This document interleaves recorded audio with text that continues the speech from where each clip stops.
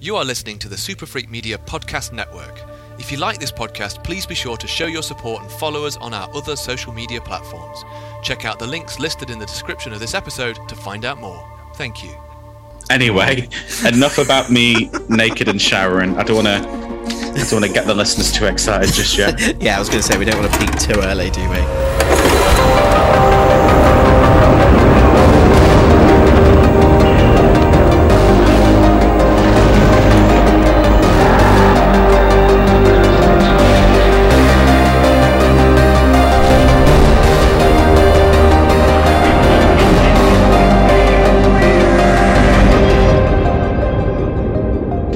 And welcome to the They're Queer podcast, the podcast where two homos called Liam decide to take a trip to a giant house, take a magic potion, and decide that these are the moments that make life worth living. Hi, I'm Liam J, and joined, as always, is my counterpart, the Goldie Hawn to my Meryl Streep. It's Liam B. Do you remember where you parked the car? I'll take that. That's very kind of you. Thank you. Hi. How are you? I'm good. This Pride Month. I'm good. Busy? I'm very, very, very warm. It's hot shit today. It's heatwave weather this week, isn't it? I think it's going to get to 30. I don't want it at the end of this week. So for any of our American listeners out there, 30 is very high if you translate it to Fahrenheit, but I don't do maths. I'm gay. Sweetheart, your gay is showing. Look that up. yeah, absolutely. I can't believe how fast this month's gone. This is the final episode of our Pride specials. We've had 3 this month, so don't say we don't spoil you, because we do, listeners. We've worked hard on these, but I think we're going out with a bang. Yes, bitch, work. I mean, of course, this is one of the most incredible films ever made. Today, we will be talking all things Death Becomes Her, the incredible Robert Zemeckis film starring none other than the fabulous Meryl Streep and Goldie Hawn and Bruce Willis to some extent. Bruce Willis is very much there. Yeah, I mean, yeah, but that's you don't watch this film for Bruce Willis, do you? You watch it for Meryl Streep and Goldie Hawn, absolutely. You know, when we said that we were going to obviously make choices. I think ever since we started this podcast, this has been a film I've wanted to talk to you about because it's just, there's been no films like it since, and I don't think there were many films in this vein that was successful. To me, this was one of the last great films by Robert Zemeckis, who is a incredible director. Anyway, made arguably some of the greatest films of all time. Back to the Future, I'm a huge fan. Who Framed Roger Rabbit? But then he decided he wanted to then start making some CGI messy films, which just aren't that great. Although I'll give him his dues and stuff. I don't mind Contact.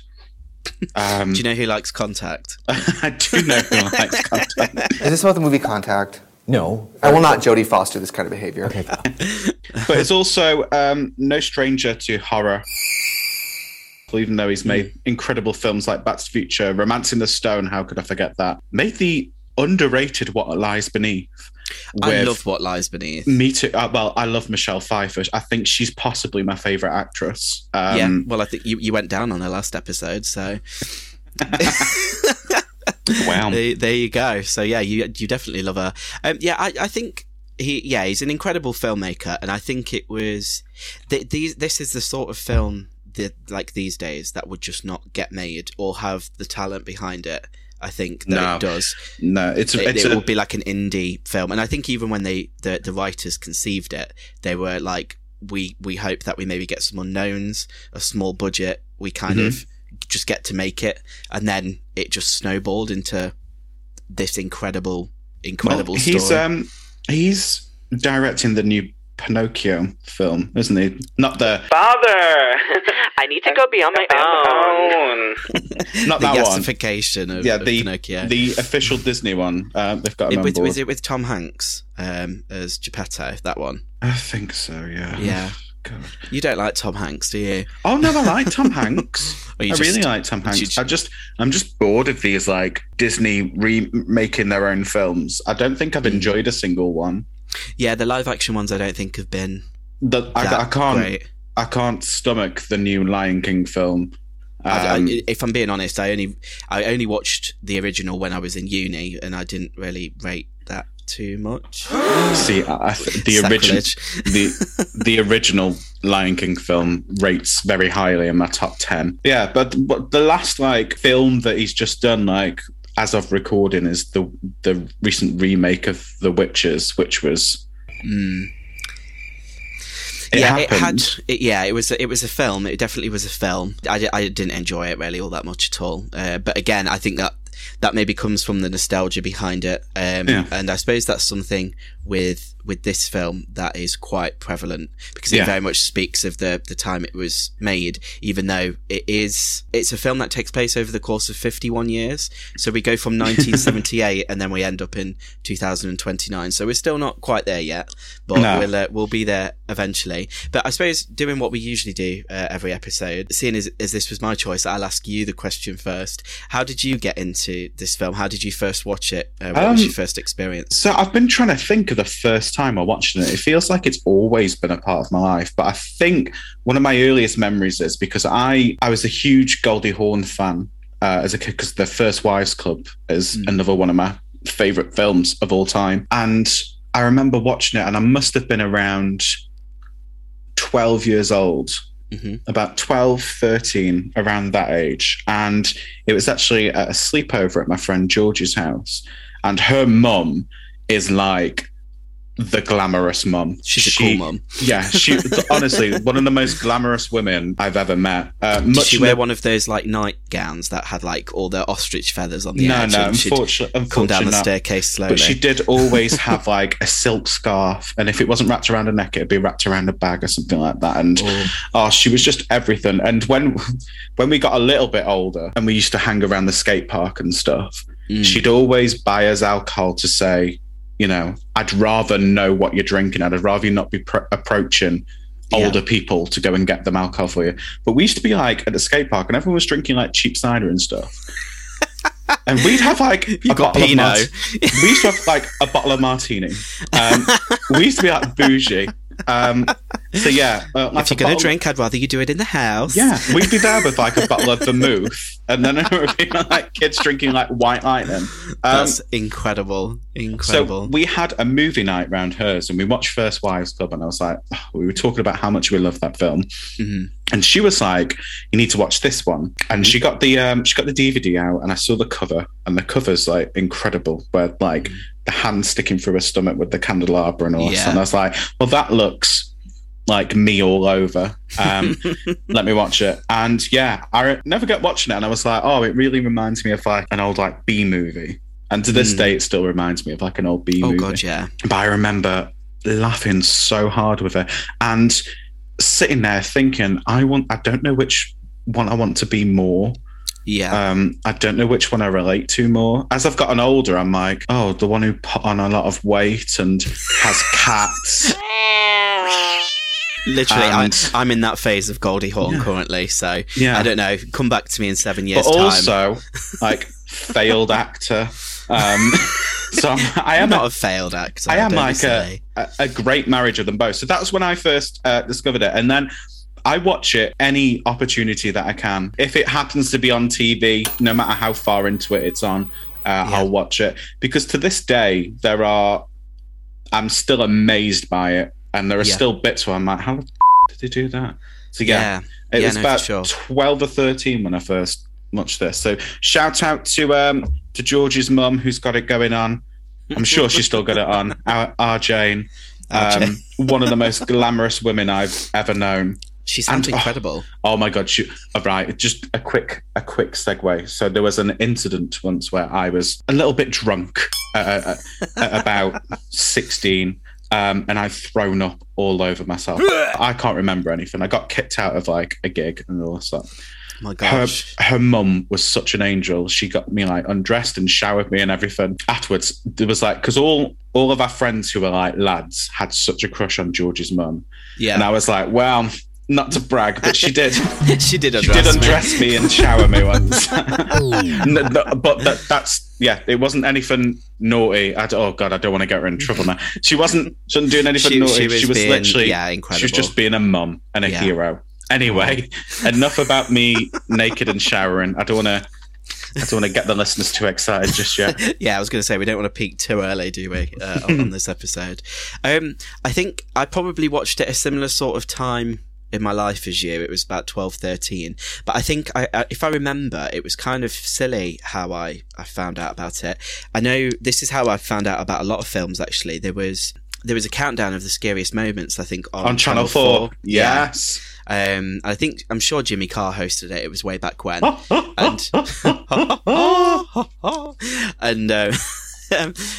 I'm sure one of the moments, I think the staircase scene was on that. I mean, obviously it was quite far down the list because I don't think this film is scary or intends to be scary in any way. I do think it obviously dabbles with elements of horror, but it was on that list, and I can remember seeing this really like bizarre scene, and then my mum, who watched the show with me, was like, have you not seen this yet? Have I not shown you this yet? Oh my God, it's amazing. You need to see it. So I think it was, at the time I think I got it on VHS before I got it on DVD. So I think actually I watched it on VHS for the first time. And same as you, absolutely fell in love with it. And it's like one of those films, if it's on TV, I'll catch it. I know a lot of stuff usually gets cut out when they show it on TV. Particularly, I think, with like the body horror side of things. It's one that I have no problems like revisiting time and time again. Oh, definitely not. And I think it's why it is legit one of my favourite like go-to comedy films I'd kind of choose. And it's one of those films as well where it's aged so well. Like, I always think this about films of that era. I always go into like holding my breath and getting really worried that, oh God, something's going to be said that, we don't really use that kind of language anymore. And this is one of those films where it hasn't. No. And also, it looks great still. It still sounds great. Like, I don't have a flaw with it apart from I wish it was longer. Yeah, absolutely. And we won't be the first homosexuals to ever discuss this film because it is. I believe there should be a gay starter pack for anybody when they come out. When anybody comes out in the LGBT community, there should be a starter pack, and this should be included in it because this has informed a lot of our culture, and it speaks that like there's new readings on it and takes on it today that never would have crossed my mind, and it's absolutely incredible. And I feel like I hear people quoting this all the time. Not so much the younger generation nowadays, but our generation, especially the older gays. It's so quotable. Such a quotable film, and that's because the delivery of the lines by Meryl Streep and Goldie Hawn in particular are just completely on point. Well, I mean, when you've got actors of that caliber committing to it's such a silly film, and like you said, I mean, it is a B movie, and I mean, I think that's what it intends to be. It's not trying to be anything else. But I think Meryl Streep actually said when she was asked like why did she take the role, she was like, well, I couldn't turn it down because it was just so original. Like, it was so unlike anything else she'd done before. And I mean, I've not seen her like do things like that. I mean, obviously, I think in Devil Wears Prada, it's very camp, and obviously she's iconic. She's leaned into it as she's gotten older. But at this point, Meryl Streep was known for like Kramer versus Kramer. She was known for these dramatic pieces, Oscar. I don't want to say Oscar baiting, but like something. Films that were made for the Academy to want to fawn over, not so much a dark comedy. Playing a failed actress, which obviously is playing a failed actress, playing an aging actress, and all this. Like, it's just it's incredible. But on the flip side, Goldie Hawn's always. I'm not always saying she's in films like this, but she's got really incredible comedic timing. Always has done. Yeah. So I don't think it was a surprise to anyone that Goldie was going to do this film, but you could not have anyone else do. I mean, I'm glad. Obviously, the stars aligned and it worked the way that it did. And I think I will extend that. I think the whole cast incredible. I can't imagine anyone else fulfilling any of these roles. I mean, for anyone who hasn't seen the film, first of all, you need to sort that out. Absolutely. But second of all, I'm going to obviously maybe go through the plot now. So, spoiler warning. Now, a warning. So we start the film. Ultimately, we've got Meryl Streep playing Madeline Ashton, Goldie Hawn playing Helen Sharp, and Bruce Willis playing Ernest Menville. And Bruce Willis and Goldie Hawn are together. They're at Madeline's show, Meryl Streep's character's show, and everyone's saying how awful it is. But the film opens with the most incredible musical number. Oh my god! The choreography is great. Even incorporates the hustle. It's incredible. And I mean, I think when you go into that number, you know what sort of film you're getting immediately. So like it hits the ground running, and it does kind of jump all over the place, because we initially start with Ernest being with Helen, and they're watching the show, and then after the show, Ernest meets Madeline for the first time, and he's just completely in love, and Helen's been worried about this, and she says, oh, this was supposed to be a test before we got married to see if you'd succumb to Madeline's charm.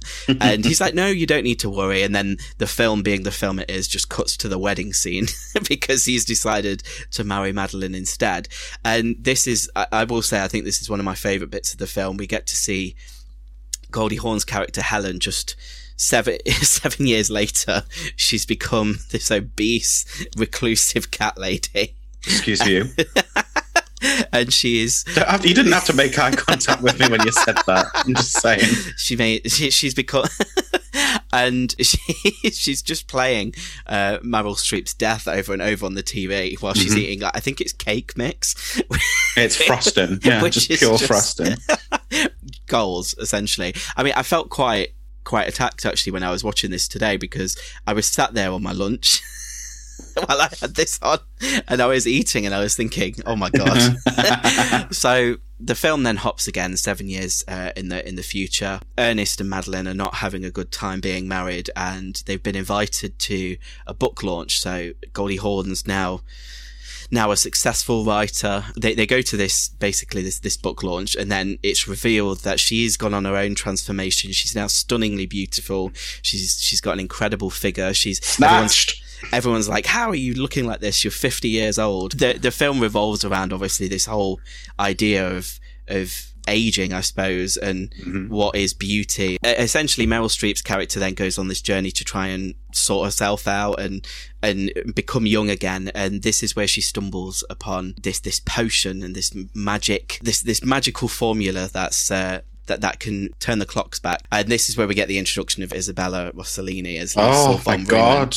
I think she said herself her only costume was a sarong and jewellery. And I mean, that's all she needs, because she's absolutely stunning.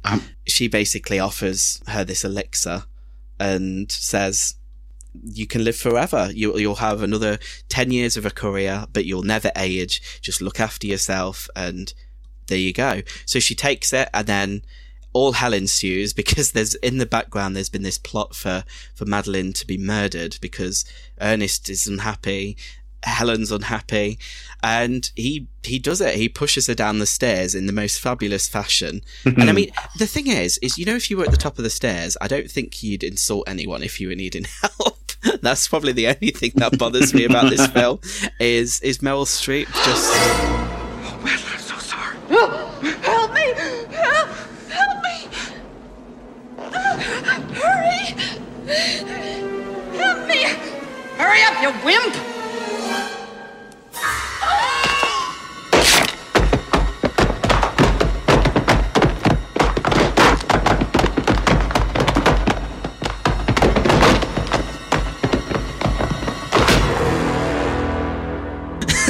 Good for her, honestly. Yeah. Good for her. Well, she tumbles down the stairs, her neck's completely broken, and then this is where we find out the secret of the potion is that it does grant immortality. So even though she is clinically dead, her body is still going. You pushed me down the stairs. So her neck's completely twisted the wrong way, and this is where we get like the really cool like body comedy parts of the film. Look at yourself! Ernest! My ass! I can see my ass! There's something really wrong with your neck, too. I would say so. I would frigging well say so. She then essentially ends up murdering Goldie Hawn's character, Helen. I just want you to know one thing, Hal. You brought this on yourself.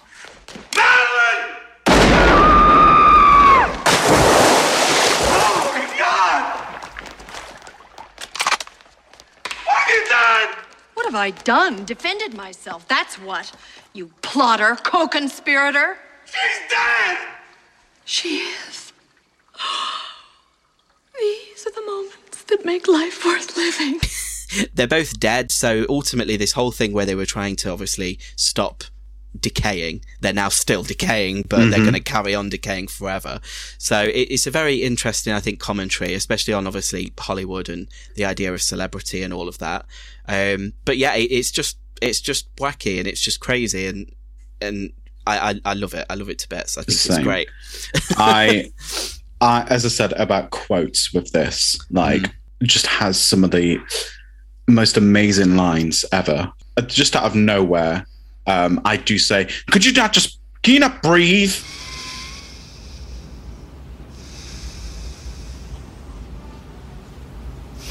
Could you just not breathe?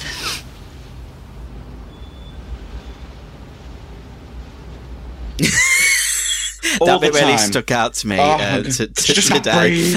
Oh my God, it's just, and then like at the end, do you remember where we parked the car? Like, I quote this film so much, and I actually did a work today as well. It's really funny. We have CCTV at work, and we can see who's outside the door. And it's hot as balls today, and somebody was walking past in like a long skirt, and like it looked like they were wearing nothing on top, and I just looked at the camera and I was like, siempre viva, live forever. Oh, just having the best time. But yeah, Lisa Von Riemann. Well, gorgeous. Yeah, I want to take a moment to talk about Isabella Rossellini, because that performance that she gives in this is absolutely insane. And it like to say she's a supporting character as well, she's very much at the heart of it. I'm so sorry. Bloody hell. The wardrobe in this is insane, and hers in particular. The final, well, not the final one we see her in, but just as she's going to this party filled with like dead celebs who have faked their death and stuff, she's wearing this fucking silver dress that like barely covers her tits, with this huge fucking cobra collar on it. And I've always wanted that, because it also really reminds me of the cape in Xanadu towards the end, the gold cape. Yeah. Just what a film. So it came out in 92. Yeah, it was way ahead of its time as well. It was completely ahead of its time. I was very, very, I was such a baby when this came out. So I've spoken to like people older than myself about this film, like when it came out, because I wanted to know what people were thinking. And I spoke to my mum and I was like, oh, did you ever see this? Because like I was a baby and you were a teenager when this came out. So like, did it ever fly across your radar and stuff? She went, it did. She went on a date with a guy to go and see it, but my mum's a wimp, and she said she walked out. So it's the scene. She thought it was just going to be like this really fun comedy. She wasn't expecting any like horror elements in it at all. Yeah. The scene where Bruce Willis is on the phone to Goldie Hawn, and in the background, you can see Madeline like coming to life. Really freaked my mum out, so she walked out the cinema. But it's just like the scene in Halloween, isn't it? Where Michael Myers sits up in the background. It's. I mean, what I will say is, because to say, I mean, this is categorized as a fantasy horror, and it's not obviously, I don't think it's got a particularly high like rating, as in like you have to be really old to see it. I think it's like a 12 here. And I mean, I know we always talk about like gateway horror. I very much feel like this is kind of like like a bridge between obviously kiddie horror and. I feel like if you are a young queer person who wants to get into horror, this would be the one that I would show them. Like I work with young people, and queer young people as well, and this is a film that because when I first started I was like, if nobody has watched this and this, so I reeled off a load of movies. I was like, you need to, Yeah. So I don't. It's not a school. I'm not going to set you all homework, but also, homework to get on my level. You want to talk to me at my level? Okay, let me talk to your level. Did you not do that? Because you're so beneath me at this moment. You need to have watched this film. Yeah, it's so cool because one of my kids has a Death Becomes a t-shirt, which is really cool. It's just like the VHS cover on a badly printed on a black t-shirt, but it's so cool. And they were like, oh, thank you for introducing this film to me. I really enjoyed it. But they have a really cool story with it. Okay. So they were, obviously I'll keep it all anonymous, so I'm not going to out them or anything like that, but they watched this film with their mum. And their mum was like their mum really likes it as well. So they were talking about it, and the kid was like, yeah, so because of this film, I came out to my mum as trans. And I was like, oh, okay. I was like, why this film? They went, well, it's all talking about like, you know, you're not really accepted as a woman unless you're beautiful, and society loves what you look like, and you have to be this pinnacle of perfection. And they were saying like, that's how it is for trans women. Like, people don't really care about us until we've met that level. And I don't mean to diminish people, but like, unless you're someone like Laverne Cox, one of the most stunning, beautiful people in the world, that's when people are at a level where they're like, that's the standard they expect. That's what informs them of what a trans woman is. And then they were like, and that's what this film really spoke to me. So I said that to my mum, and and it really helped my mum understand as well, because I was saying, this is what I'm trying to achieve, but everybody's telling me I'm not good enough unless I reach this level of how trans women should look. So I was just like, this is deep. I was going to say, I mean, I think that again speaks obviously of this film, and the on the face of it, it is very hokey and very silly, but it does comment on like a lot of stuff. I mean, it's very easy to look at the film and I think that it's two women warring over the attention of one man. Obviously, Ernest played by Bruce Willis, but I don't really think it's that at all, because for the majority of the film, he's extremely clueless, and they're both manipulating him to do what they want. It's not the other way around. And I think, I mean, even back in the early 90s, it still feels fresh and current with obviously the state of like influencers and stuff now. Like you said, the idea of what people have, expectations of people like online, like we live literally in a society now where everyone uses a filter. And I mean, I hold my hands up. I'm guilty of it. Like the way I look online is not how I look in person. Oh, God, so I've taken that magic potion when you see me on Instagram. That's all I'm saying.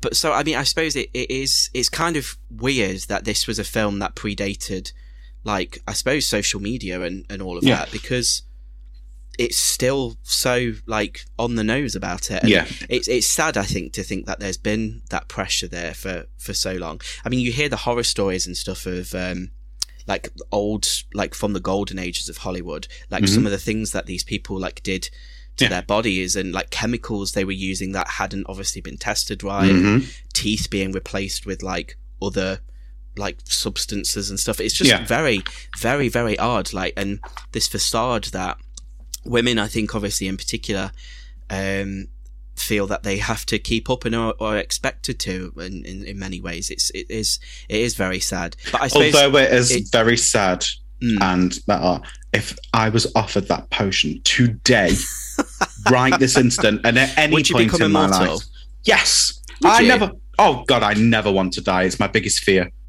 See, I'm very clumsy. I mean, don't get me wrong. Like every time I go to bed and close my eyes, I think, "Oh God, another day close to death." Oh my God, I would, no, I'd take it right now. Especially, God, the instant lift I'd have on everything, incredible.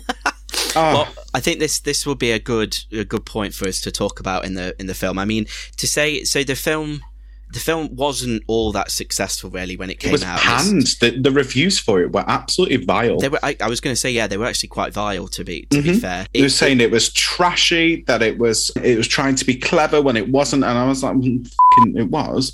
And then just people saying that it was just campy and just disregarded it. Like most camp films are always disregarded. People don't. I don't want to go on too much of a rant about it, but I hate that people disregard camp. And I'm not talking about that Met Gala where nobody actually came dressed camp. I call shade.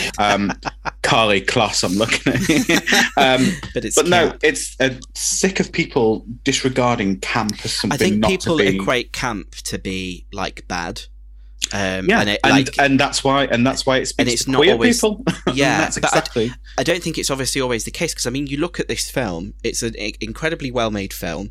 It's got incredible talent behind it, both in front and behind the camera. Like, I mean, and it still stands up today. This is a film that is, well, I mean, it's 30 years old this year, isn't it? So that's insane.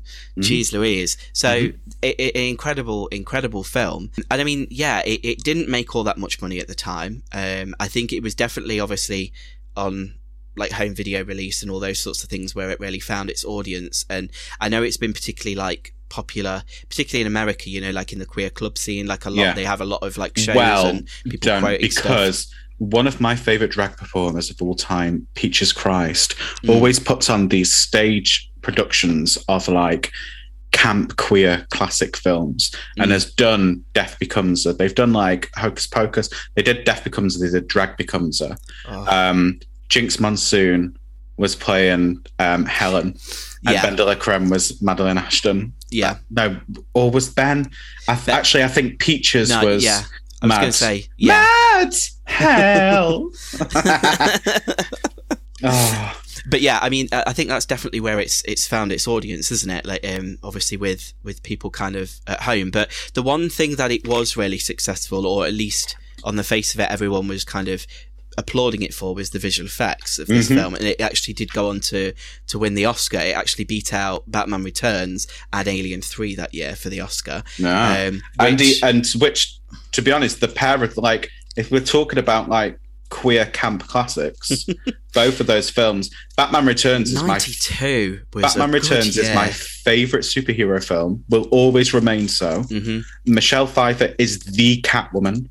It's definitely my favorite Batman. And also Aliens. I think Aliens 3 is really criminally underrated as well. Yeah, I mean, it's one of my favorite Ripleys. Can you imagine though going to the cinema that year and seeing Michelle Pfeiffer in a catsuit whipping her absolute off, and then seeing this as well? That would be insane. But yeah, I still think that the effects really do stand up today as well. It doesn't look bad. This period of cinema had some of the greatest special effects ever. So we've got this. The year later, we have Stan Winston's work on Jurassic Park. Welcome to Jurassic Park.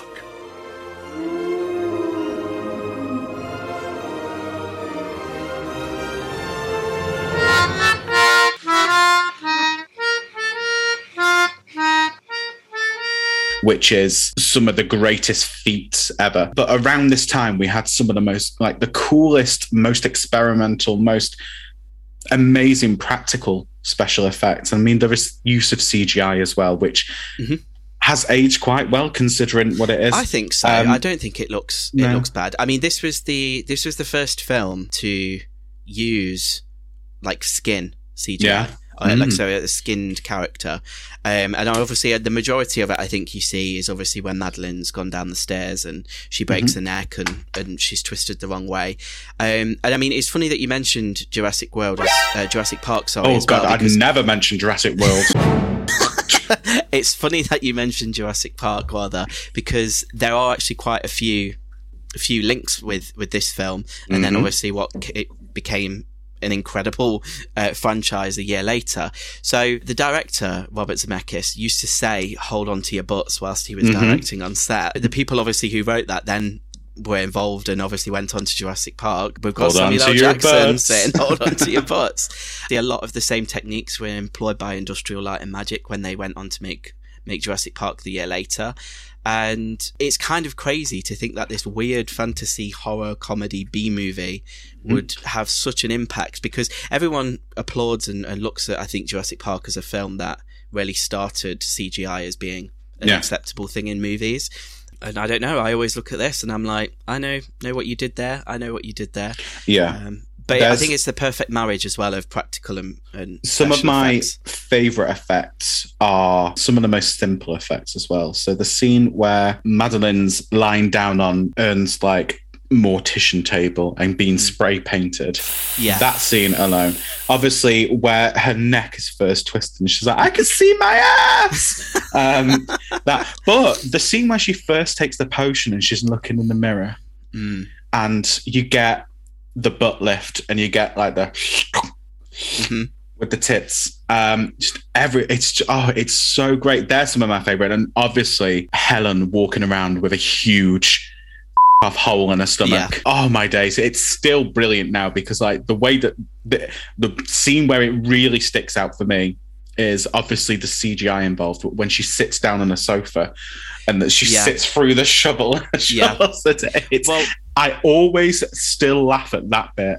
It gets me every time. I always forget about it until it's on screen. It's absolutely brilliant. I mean, you look at that whole scene. I mean, everything obviously when they're both dead, I think is really where the film is like incredible, and I love to rewatch it and see it because there's little details that you kind of forget. But the scene you just mentioned there was actually an accident. She completely sat the wrong way, so then they were like, "Shit, we have to fix this in post." So they did, and I think, like you said, it becomes one of the most kind of like standout moments of the film. It's incredible. So you mentioned the stuff with the potion. And obviously when we get this whole like set up with Madeline becoming a girl again. I'm a girl. They actually went really complicated with it at first and built like all of these things to do all of this stuff. So there was like a pneumatic bra. They make like a pneumatic bra. Yeah, I was reading that. And then they actually just ended up using I think the costume assistant's hands were just lifting. I mean, can you imagine that being on your resume? You're just like, I carried a watermelon. I carried 2 incredible watermelons in Death Becomes Her. That would be amazing to have that on your CV. Imagine having Death Becomes Her in general on your CV. I mean, so practical effects aside, there's one thing that makes this film work more than anything, as well as the writing. It's the score. Alan Silvestri is one of the greatest musicians who have ever existed, has scored some of my favourite films, has worked with Disney and made some of the best Disney scores. But the score in this... Now, it's just from the opening. It's just that...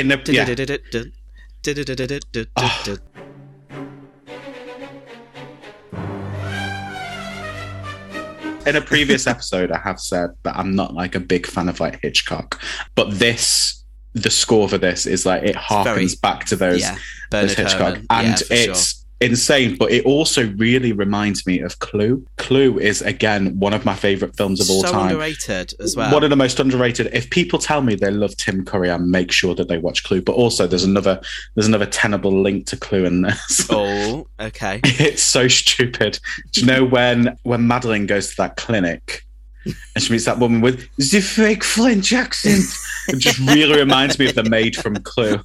Yes, absolutely. I love that scene. The accent work in that scene alone, the fake European accents. That guy is like, who's got the weird eye. Yeah, it just.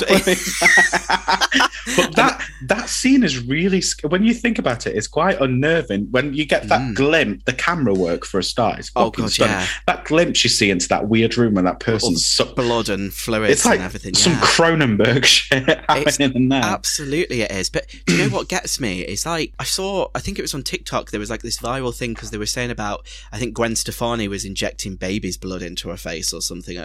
She admitted to doing it. If that's how she looks like that, but find me a child. I think celebrities are like literally confessing to like doing weird shit like this. I mean, like all the plasma stuff or the weird facials and things that you can have. My God. Yeah. There's a scene. So I'm not really a massive reality TV person by any means.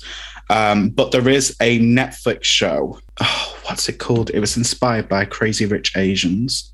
Anyway, there's a scene in this show where they're all at a bar and they're like, oh, such and such has given birth, and they're all cheering. And there's this woman, she's like, tell her to give me the placenta. And like and everyone else is just like, what? And she's like, make sure she saves that placenta. I want that placenta. And everyone's like, you're not going to congratulate you? Like, what's going on? She's like, it's the best facial you will ever have. People eat that though, don't they? Afterwards, you can eat it. Just apparently, it tastes like black pudding. Oh, I don't like black pudding. I love black pudding. Do you? Love a bit of blood sausage. Not for me. Absolutely not for me. But yeah, I just... I don't think I can move past the placenta. I think I'm stuck thinking about that now. It's just an incredible film. And I mean, I know we're talking about this on this podcast. I don't think we've kind of delved into it. I don't think it's not intrinsically queer. There's no like on the face queer characters that are like, I don't know, for sure. Yeah. But I think it's definitely with the reading of it. And I know obviously in more recent years, I think the trans theory and obviously what you spoke about with one of the service users, I think it has become like more of an accepted reading of it, I suppose. We've always gravitated towards this film because this film talks about people who are on the outskirts of society, who people don't want to pay attention to, who have to fit a certain mold for us to be accepted by people. So that's why it speaks to us so much. And also because it stars these fabulous women and strong, it's always a strong female character, and we're drawn to a film. That's it, because I mean, they are both so flawed, aren't they? I mean, they're actually, on the face of it, they're the anti-heroines of the film, aren't they? They're not the heroes at all. I mean, they're plotting murder. They're so manipulative. I mean, one of them you literally see is criminally insane and has to go to an asylum for a period of time. So the fact that we gravitate towards them, want to dress up as them for Halloween, and go to drag shows. So that is a dream of mine. I would really love to. I need to lose so much weight, but I would also very much love to do that. The stuff that I did want to speak to you about, I didn't know if you, because obviously the ending is particularly quite incredible. It's amazing. So the film ends with them attending Bruce Willis, Ernest Menville's funeral. We're gathered here today to honor the passing of a man of courage and of vision. Now, Dr. Ernest Menville always felt that life begins at 50. And since we know so little of Ernest before that age, perhaps in his case it's really true. Because it wasn't until 50 that he met his lovely wife, Claire, that he had 2 sons and 4 daughters, and then, like a biblical patriarch, began to spread his message of hope to his adopted children all around the world. And this is where we are. We're so many years in the future now, which when you look at it, obviously with the titles that come up, it's 37 years later, would mean that they're in 2029. So with these 2 being immortal, and there's knowing that they're not in the best of shape and they're having to use spray paint on each other to keep each other looking alive, they're at his funeral, and essentially they leave because they're like, right, well, we're over, but we're done with this bullshit. They just can't stop laughing. And I've forgotten who it was, but somebody was like, said to me, I can imagine you doing that. I was like, I'd never be that disrespectful at a funeral. They're like, oh, what, for somebody that you can't stand? I was like, the point is, would you go to the funeral in the first place? I probably would. Or would you be that petty? Yes, absolutely, yes. Incredible. But yeah, there's an amazing scene where they are like in these incredible veils, and well, that's it, because you don't get a glimpse of them, do you, until the very end? They're just laughing and being disrespectful, and then on the way out, they're walking out, and they're like, "Yeah, he achieved true immortality," and they turn around and like, "This benefactor, this man, had in his own way learned the secret of eternal life." And it's here, among us, in the hearts of his friends. And the secret of eternal youth, right here, in the lives of his children and his grandchildren. And it is my opinion that our beloved Ernest is one man who will indeed live forever.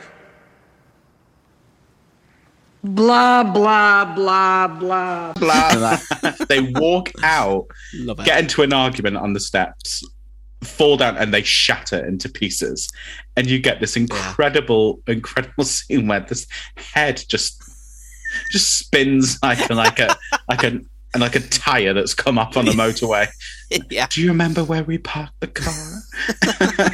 I absolutely love it. I mean, it's actually horrific because the thing is, even if it was just for another 10 minutes, I just want to know what happens after that. That's what I want to see the people coming out of the seeing these funeral. busted, dusty corpses at the bottom of the stairs, still talking to each other. Oh my God, it's hellish. And I mean, obviously, that's another thing that the film tackles is this question, which you've answered. You would very much become immortal. Yeah. But obviously, it asks the question, well, how would it be going through life and seeing everyone pass away? You don't seem bothered by it, so that's fine. I am a very selfish person. Obviously, I'd be very upset that people pass away, but I'm blah blah blah. Yeah, I don't care. I want sempre viva, live forever. I want to live forever. I do. I want it. I never want to die. I've got too much stuff to do. There's too much stuff for me to consume in this world. When I die, and if they carry on making films that I'll never get to see, they'll carry on writing books that I'll never get to read. Yeah. I mean, I think that's what bothers me about the idea of going on a deep note for a while. Is like the fact that I know whatever happens I'll get major FOMO. I'll be like, I'm not going to get to see the next whatever film. Or so. I know for a fact if I was to take this, obviously I would attend my own funeral. Oh, and how would you fake your death? That's the question. So would you retire or would you? No. So I'd fake my death. I'd have to. I'd make it quite tragic. I've got the perfect excuse. I'm somebody who lives with bipolar, so anything could happen to me. And people go, oh yeah, okay, he's gonna. But I would absolutely attend my own funeral. But I would let one person in on the secret.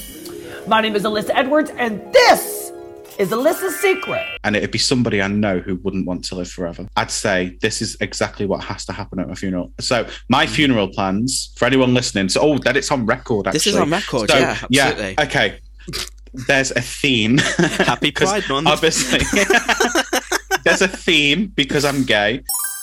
The theme is you either have to come dressed as you've just buried your fifth husband. So like Black Widow. This is where we get the night robe with the ostrich feathers. Yeah, I'm talking like Debbie Jelinski from Addams Family Values, or just like in this film, you have to come dressed as like a Victorian widow, mourner, like full on that. So they're the themes. Okay. I want readings. I want music. I've got a playlist. So if you go on my Spotify, there's a playlist called "Bury Me with This Playlist," and you can choose any songs on there to play at the funeral. What do you want to come into? Like, what's the come-in song? So it differs. At the moment, I want the orchestral arrangement of "Running Up That Hill" at the end of Stranger Things season 4, part 1. Yeah. So it might evolve over time then. Yeah, but it changes all the time. But I keep adding to the playlist. But also, I'd be there and I'd be stirring shit up at my own funeral. So I'd obviously, because I'm wearing a veil, nobody knows it's me, and I'll put on a voice because I'm an amazing actor. Yeah. So I'll be causing some drama at my own funeral, and I'd be like, has anybody found the will? Yeah. Somebody's like, what? Oh, nobody's found the will? Liam was a secret millionaire. I'd cause some shit. Yeah, I'd also be like, you've got like several children that somewhere pocketed away. You've got a secret family. I can't believe he lied about being gay his whole life. How straight of him. Also, if there was anybody at my funeral who in real life like I didn't like, or was one of those people who was like, I'm your friend but I'm a very selfish friend, and I don't really care about you really, it's just I keep you on my arm to say I've got a gay friend or something like that. If you're listening, you probably know who you are. But I'm saying nothing. I'd scare the shit out of them and scare them. I'd scare the shit out of them. I hope they cocked it, and then you'd be like, "We've got a coffin. Get in it." I'm already wearing black. Oh wow. Okay. I think I'd have to do something like crazy. I think if I faked my death, it'd be like I got sucked into a wood chipper or something. Like it wouldn't be normal. Or it'd be like, oh, man gets pulled apart by 5 bull sharks in Australia.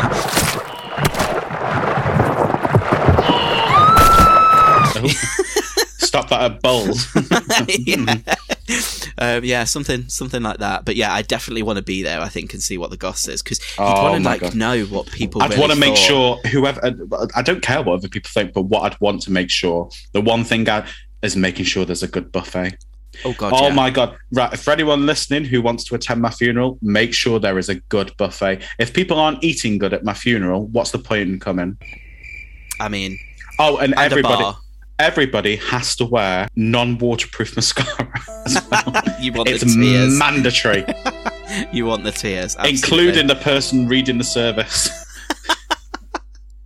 I'm surprised you wouldn't get up there and do your own reading, to be honest. Just be I would. Leah was so impactful to me. It always reminds me of that T.S. Madison story, if anyone's ever heard it, where she's talking about she's at a funeral and this woman comes running in, crying and dramatic, and she keeps shouting, "He took a good dick out of this world. He took a good dick out of this world." That'd be me.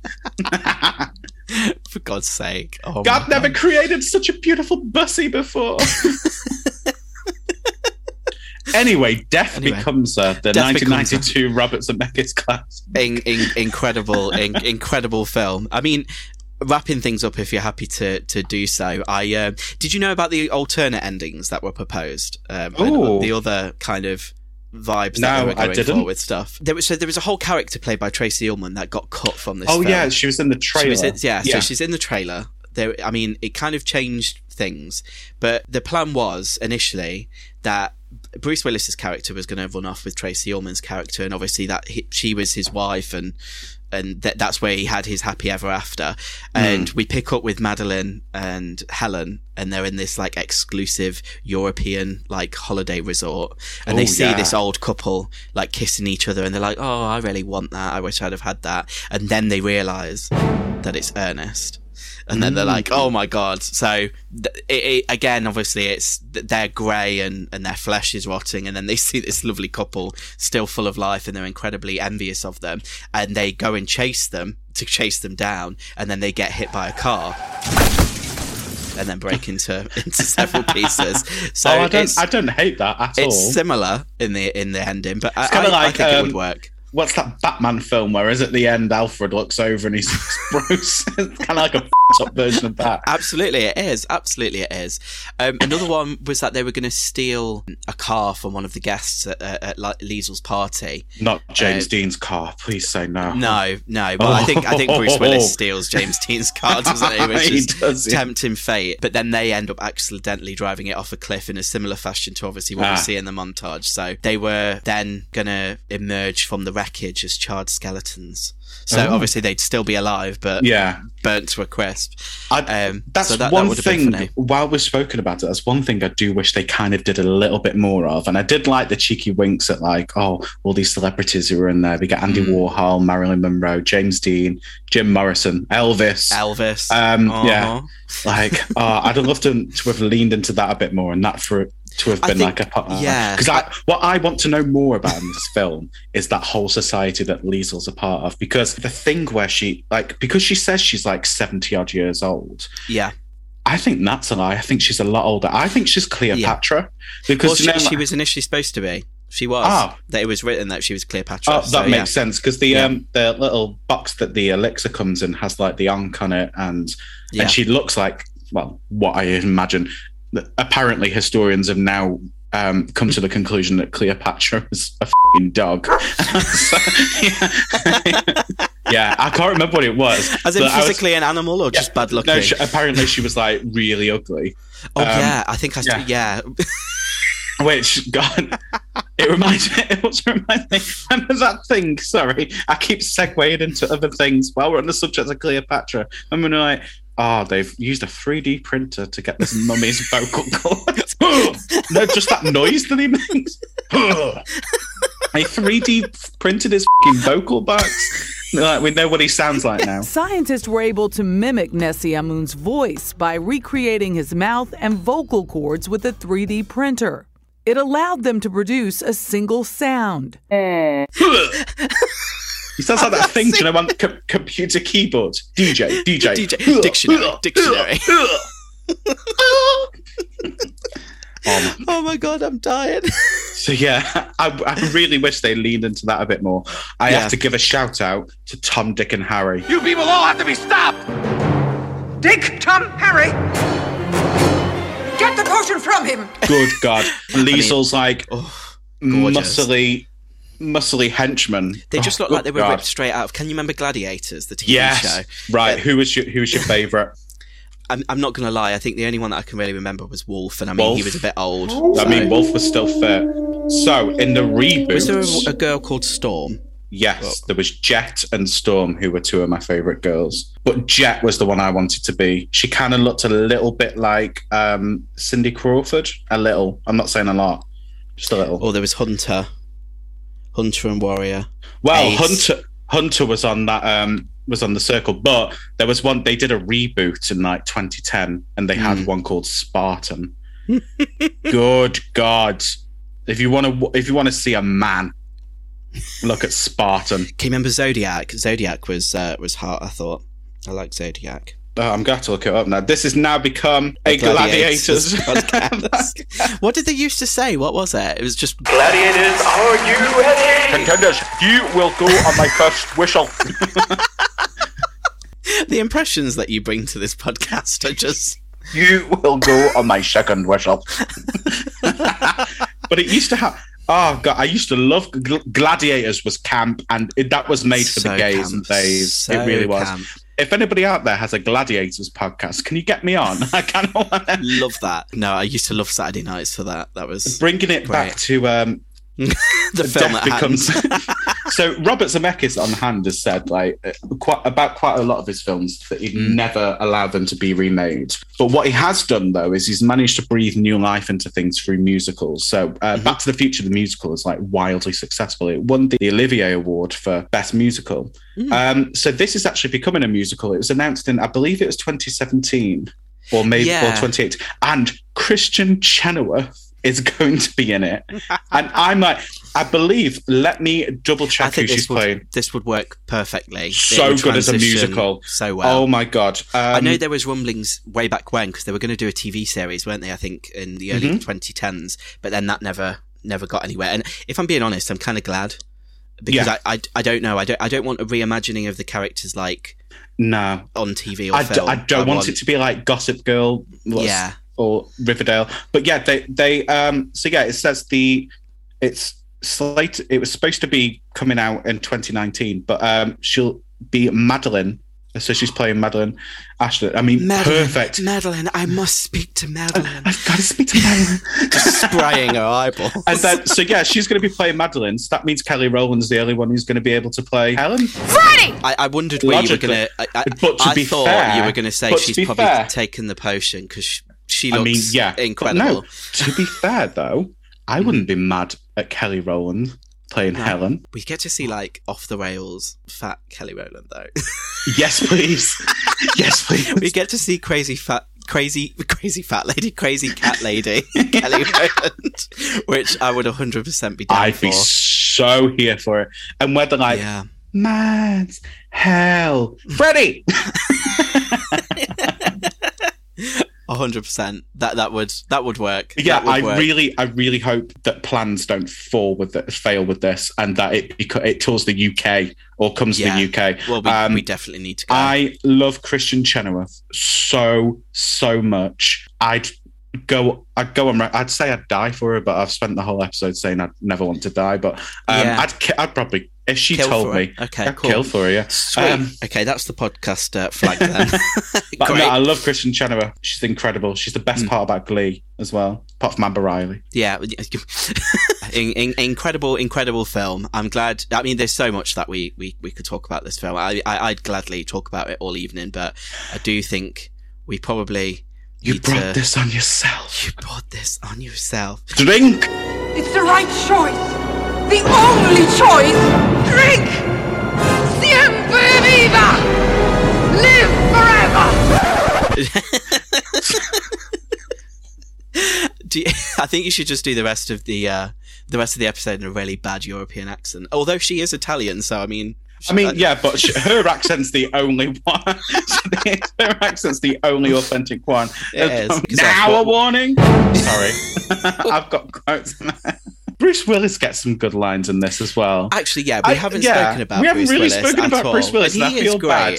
Because if you think of it, he's Bruce Willis. Like Bruce Willis is like a name. Like they're all names, and like Bruce Willis, he actually plays such a plays such a good role in this. Some because of the Bruce Willis is so cartoon-like. You know, like when he does like the double take of when Madeline's alive again, and like this is like action man, like big burly straight man Bruce Willis. Although at this point he has released that music, but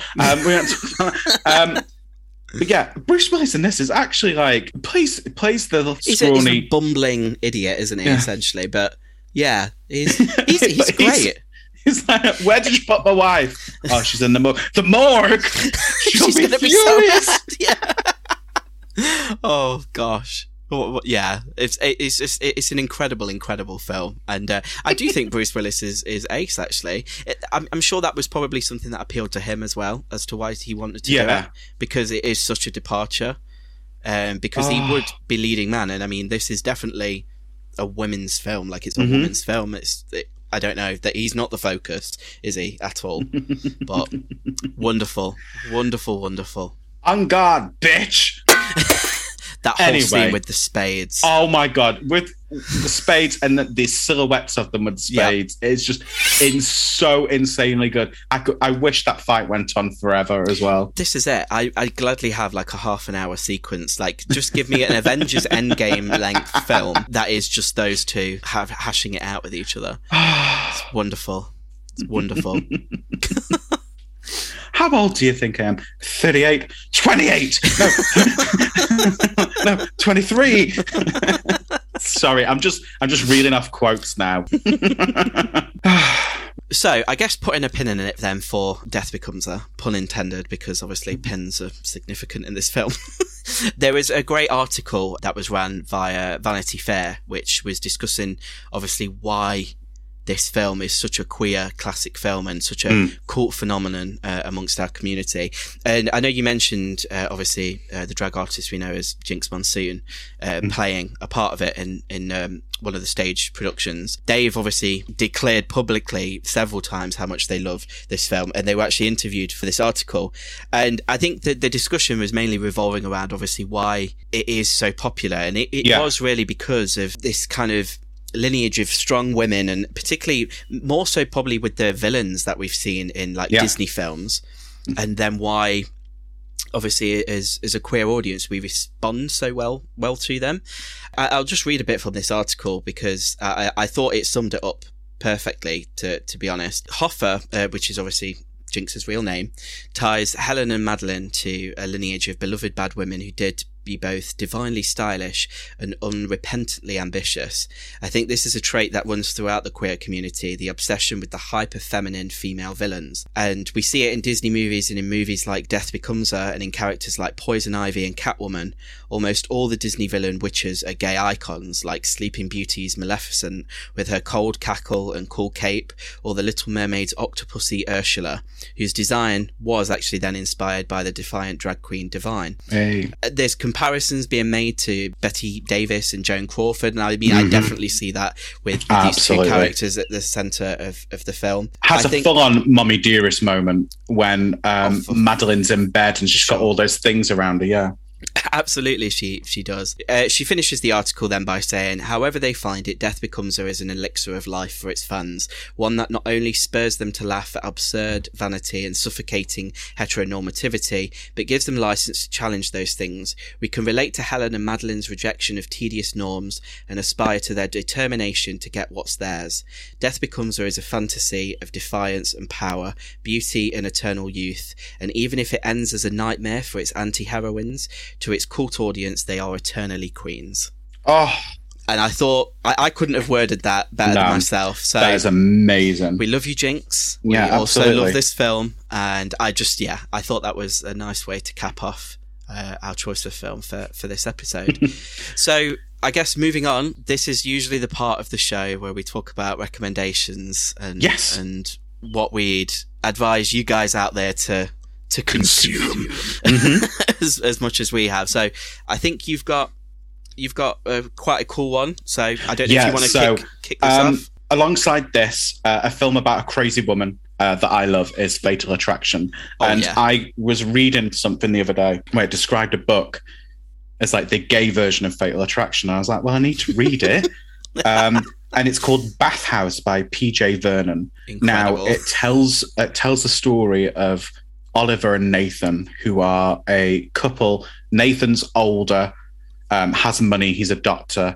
Oliver's like a young twink, recovering drug addict. And Oliver isn't getting his kicks with Nathan sexually, so goes to a bathhouse or a sauna, gets involved with a guy. This guy tries to kill him, like wraps his hand around his neck and like he's got this big bruise and stuff.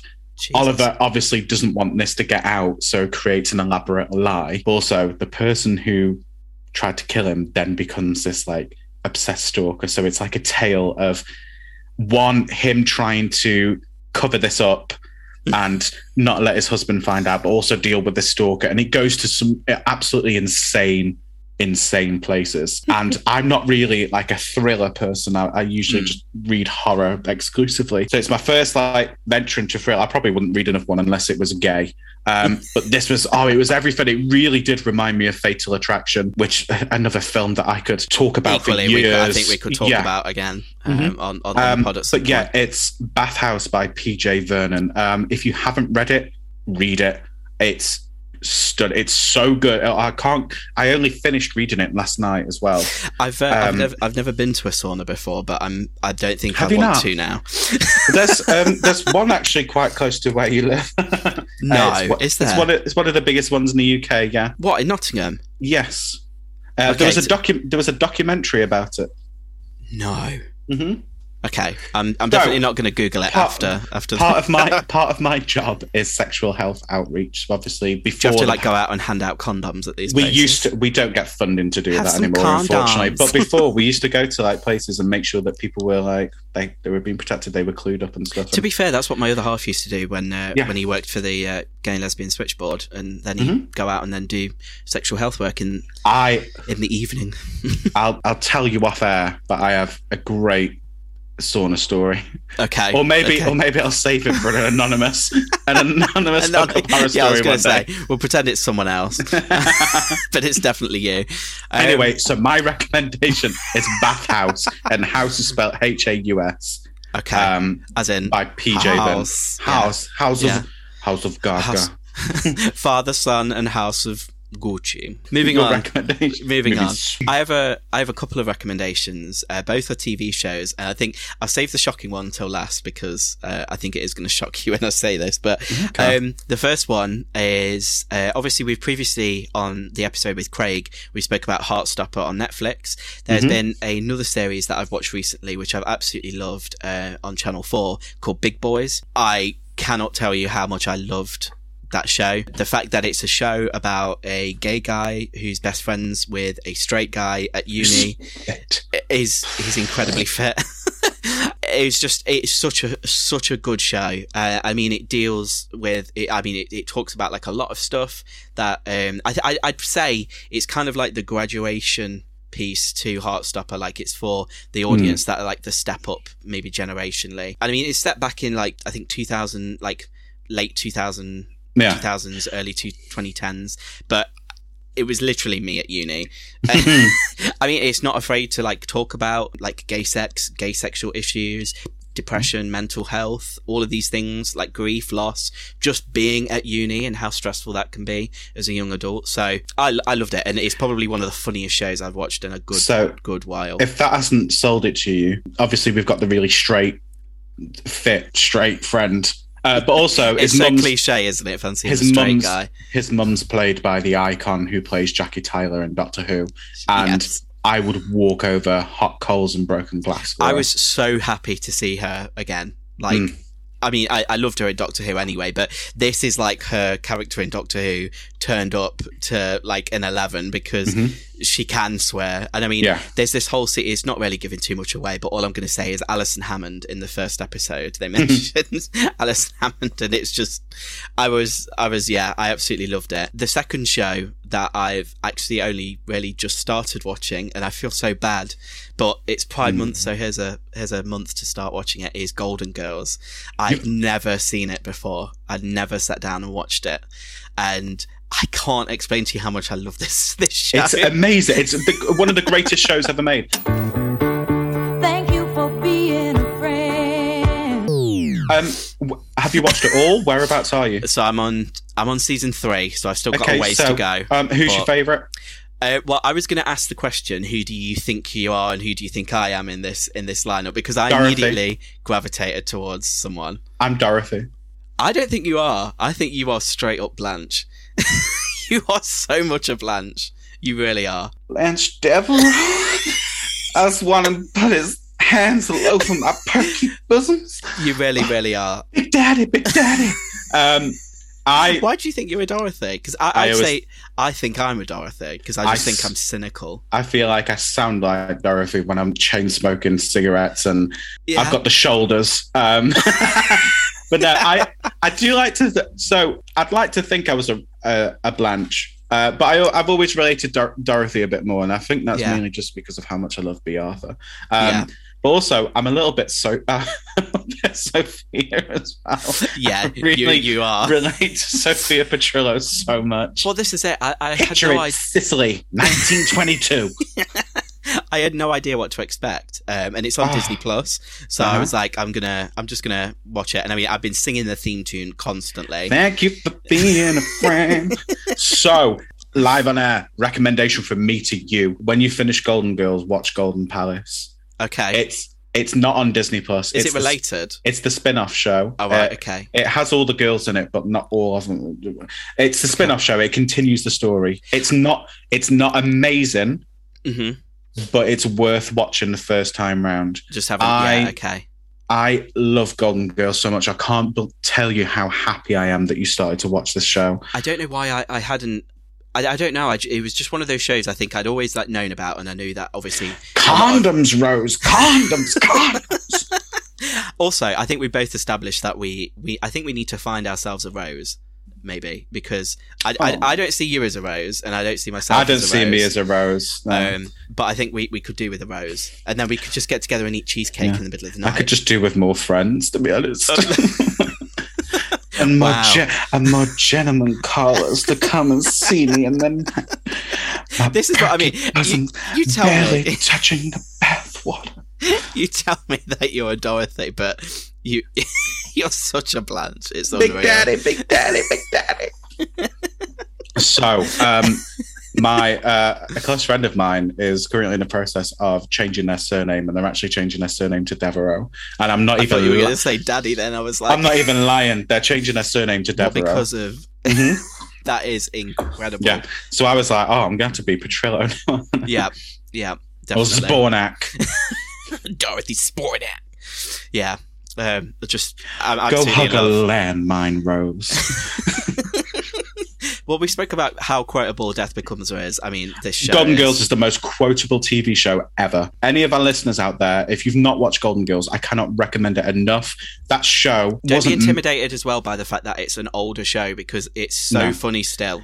It's hilarious. It touches on real issues. It was one of the first and only TV shows to talk about being gay and it being fine, HIV, AIDS, tackled immigration, tackled people taking issues with people with disabilities. It tackled some hard-hitting themes and did it with such heart. And all of the girls were huge advocates for our community, none more so than B. Arthur, who left a significant, large amount, the majority of her fortune when she died went to an LA center for LGBT homeless youth. Throughout her whole life, she dedicated her life to, talking about it. I don't mean to get deep, but that's why this show means a lot to me. Not just on the funny side of it, because it's fucking hilarious, but knowing that every single one of those girls had our backs when no one else did. I think that's it. You can see it. And I thought, again, it was maybe the perfect thing to bring up on this episode, because I had just, funnily enough, gotten into it over the last month, and it's it's just such a good show. Like, I love putting it on before bed. Like, I just get into like the perfect. I'm just relaxed watching it. So it's good for the soul, that show. Yeah, and, it really is. Yeah, thank you for being a friend, Liam. Thank you. Yeah, go hug a landmine, Liam. We've gone from some lovely recommendations. This is usually where we've got. Allow me to lower the tone. Yeah. We've just had this gorgeous moment talking about one of the most incredible TV shows of all time. R.I.P. to all the Golden Girls. On to sodomy. And now I want you to dim the lights, get comfy. This is this week's Hookup Horror Story.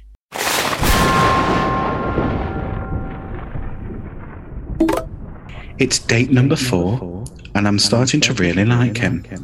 He's funny, he's successful, and he just seems to get me, so I tell myself that I'm ready. We get back to his place after spending the day climbing hills and going on a big countryside walk, and as he's being a sweetheart by making us tea, I tell him that tonight is the night. So far, he's been really patient with me and was pretty chill when I told him that I was a virgin and had never done anything before, so didn't want to rush into anything. So once the tea had been drank up, we get as hot and steamy as the kettle, and he's been so cute by constantly checking in on me to make sure that I'm okay. At this point, I just want him inside of me because the foreplay is a solid 10 out of 10. I climb on top of him, and it's not long until he's inside of me. Everything is amazing, albeit a bit painful, but that's exactly what I was expecting anyway.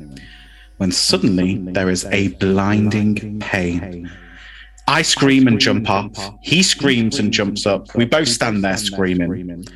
My leg is cramping like crazy. It's been on and off all day because of the big walk we did, but now it's like hot knives in my thighs. I laugh it off, but notice that he isn't laughing with me. He's crying, and then I see the blood. Blood all over his still semi-erect. I start panicking and don't know what to do, and he's shouting at me to call an ambulance. And I just panic, and so it's a really awkward half an hour wait as we sit there waiting for the emergency team to arrive. Luckily, I have the luxury of getting dressed at that time, but my poor gentleman is there naked and covered in blood. The paramedics arrive and we bashfully explain what happens, and props to them for keeping a straight face during it all. I can't imagine what the smell was like. Anyway, it turns out, once we're up at A&E, that I ripped his foreskin when I cramped and jumped off, like a big tear. Like a big tear. Basically, I snapped his banjo string. I'm absolutely mortified and don't know what to do. I make a very tearful apology and say goodbye to him as his parents arrive at A&E. And that was that. Or was it? A week later, I get a text from him asking if I still wanted to see him and if I wanted to talk. After what I did to the poor lad, the least I could do was go on another date with him. Anyway, the date is actually really cute, and we end up having a laugh about the situation. So that story was 8 years ago now, and he's now my husband. Aww. See, not all hookup horror stories have a nasty end, but sometimes cramp does cause one. Aww, that's so turned out really sweet at the end, didn't it? Oh my God, I'd be mortified.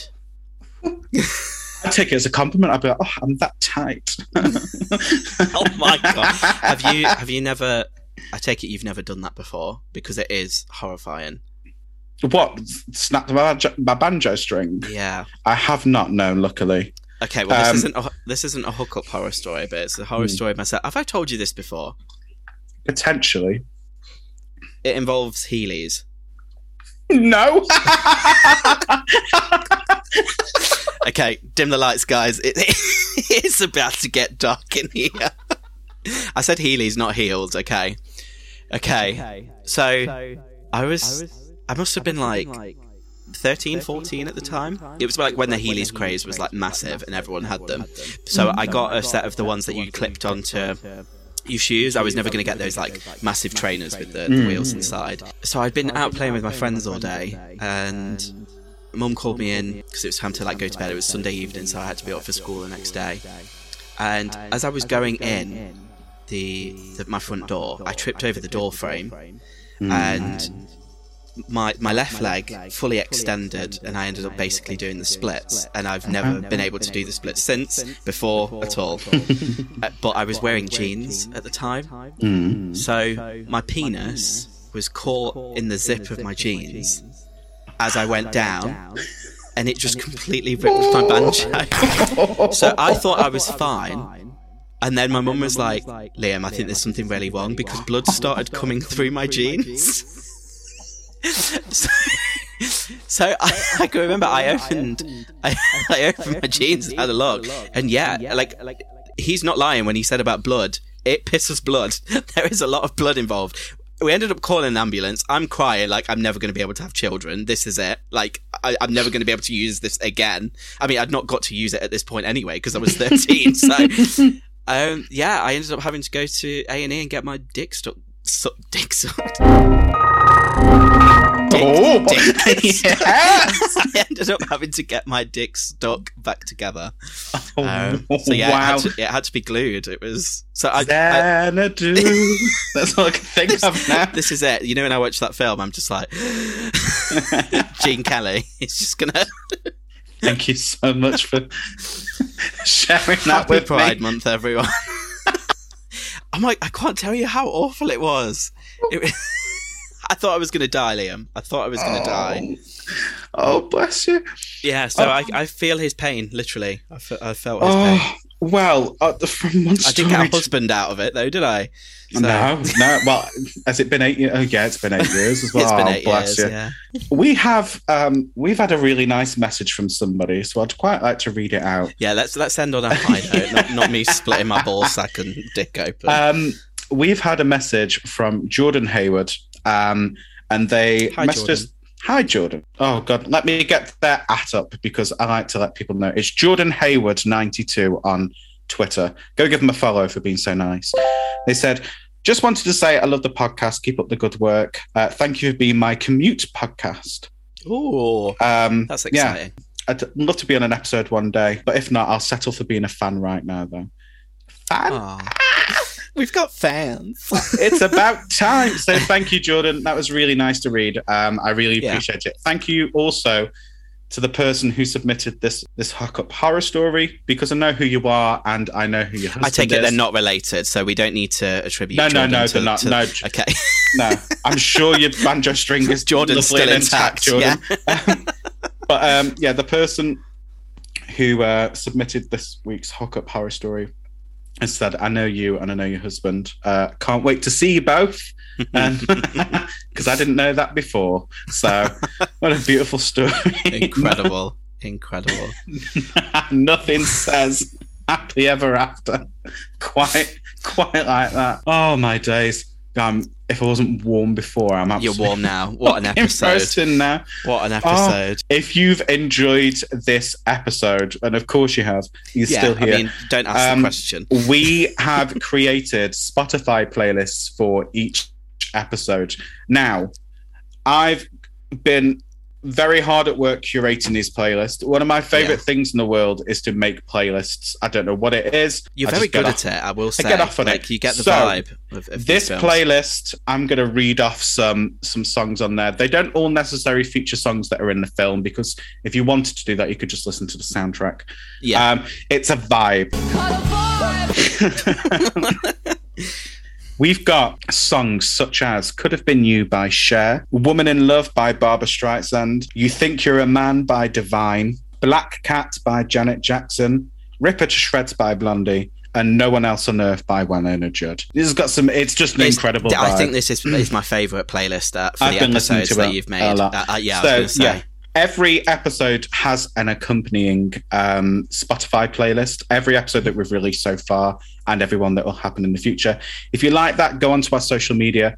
You'll find a link to it somewhere. I was going to say, I think it's on you can find it on the Instagram under playlists for sure. And obviously I'll work some magic and put it on a link tree and something like that. There are some amazing playlists, if I do say so myself, that have been made. Each one has like a different vibe to it to fit the film. Mm-hmm. And that's been your lot this Pride Month. Thank you for joining us. What a month it's been. I bet you guys are sick of us, to be honest. So we are gonna chill down and cool down a little bit now, and I think we will be going back to one episode a month for the foreseeable, until we've got some exciting things on the way again. If you can't get enough of us, we have featured on other podcasts this Pride Month. So you can catch us over on the Trash Tapes, talking about Xanadu, one of the greatest films of all time. Wallace Case again. We are going to feature on Horror Cult Trash Over, talking about Freaky, the Vince Vaughn Friday the 13th, but yeah, Freaky Friday slasher amalgamation. Yeah. I'm doing a cheeky little quick appearance on Dear Watchers, which is a comic book podcast, and I get to talk about some fun thing. I'm not going to give it away. If you're a comic book fan and if you're a Rocky Horror fan, you definitely want to go and check that out. It's not much. I only recorded a small bit for them, but I'm a huge fan of their podcast, so it's like really fun for me to do. If you still want to check out all things queer, listen to all of our previous episodes. You can also catch some incredible blog posts written by the pair of us. Indeed. Liam has an essay called Queer Fear that goes into details of gay shit and horror films. Gay shit. Queer horror history. Yeah. That's the one. And I have curated a recommended watching list if you want to watch some queer horror films. But what I've not done is included the usual crap on there. Not usual crap, but you won't find Nightmare on Elm Street 2 on there. You see a lot of the same, don't you? There are some films in there that I want to discuss on this podcast because they're incredible. Anyway, thank you all so much for joining us this Pride Month. It's been a lot of fun. We really hope you've enjoyed it. You can message us with any feedback. I would love that. If you can rate us on any sort of rating thing, yes, please do rate us on whatever platform that you're listening to. Leave comments, interact with us, say hi, find us on Twitter, slide into the DMs. We're fine with that as well. So you can find all of our social media linked in any descriptions below. You can also find our email address. You can send us emails if you want. If you want to send us free stuff, sponsor us, please. If you are listening and you're from Shudder, Shudder, please. But anyway, thank you all so much for listening. And remember, closets were not made for people; they were made for monsters and babysitter killers. Goodbye. Goodbye. You bought this on yourself. You bought this on yourself. Now a warning.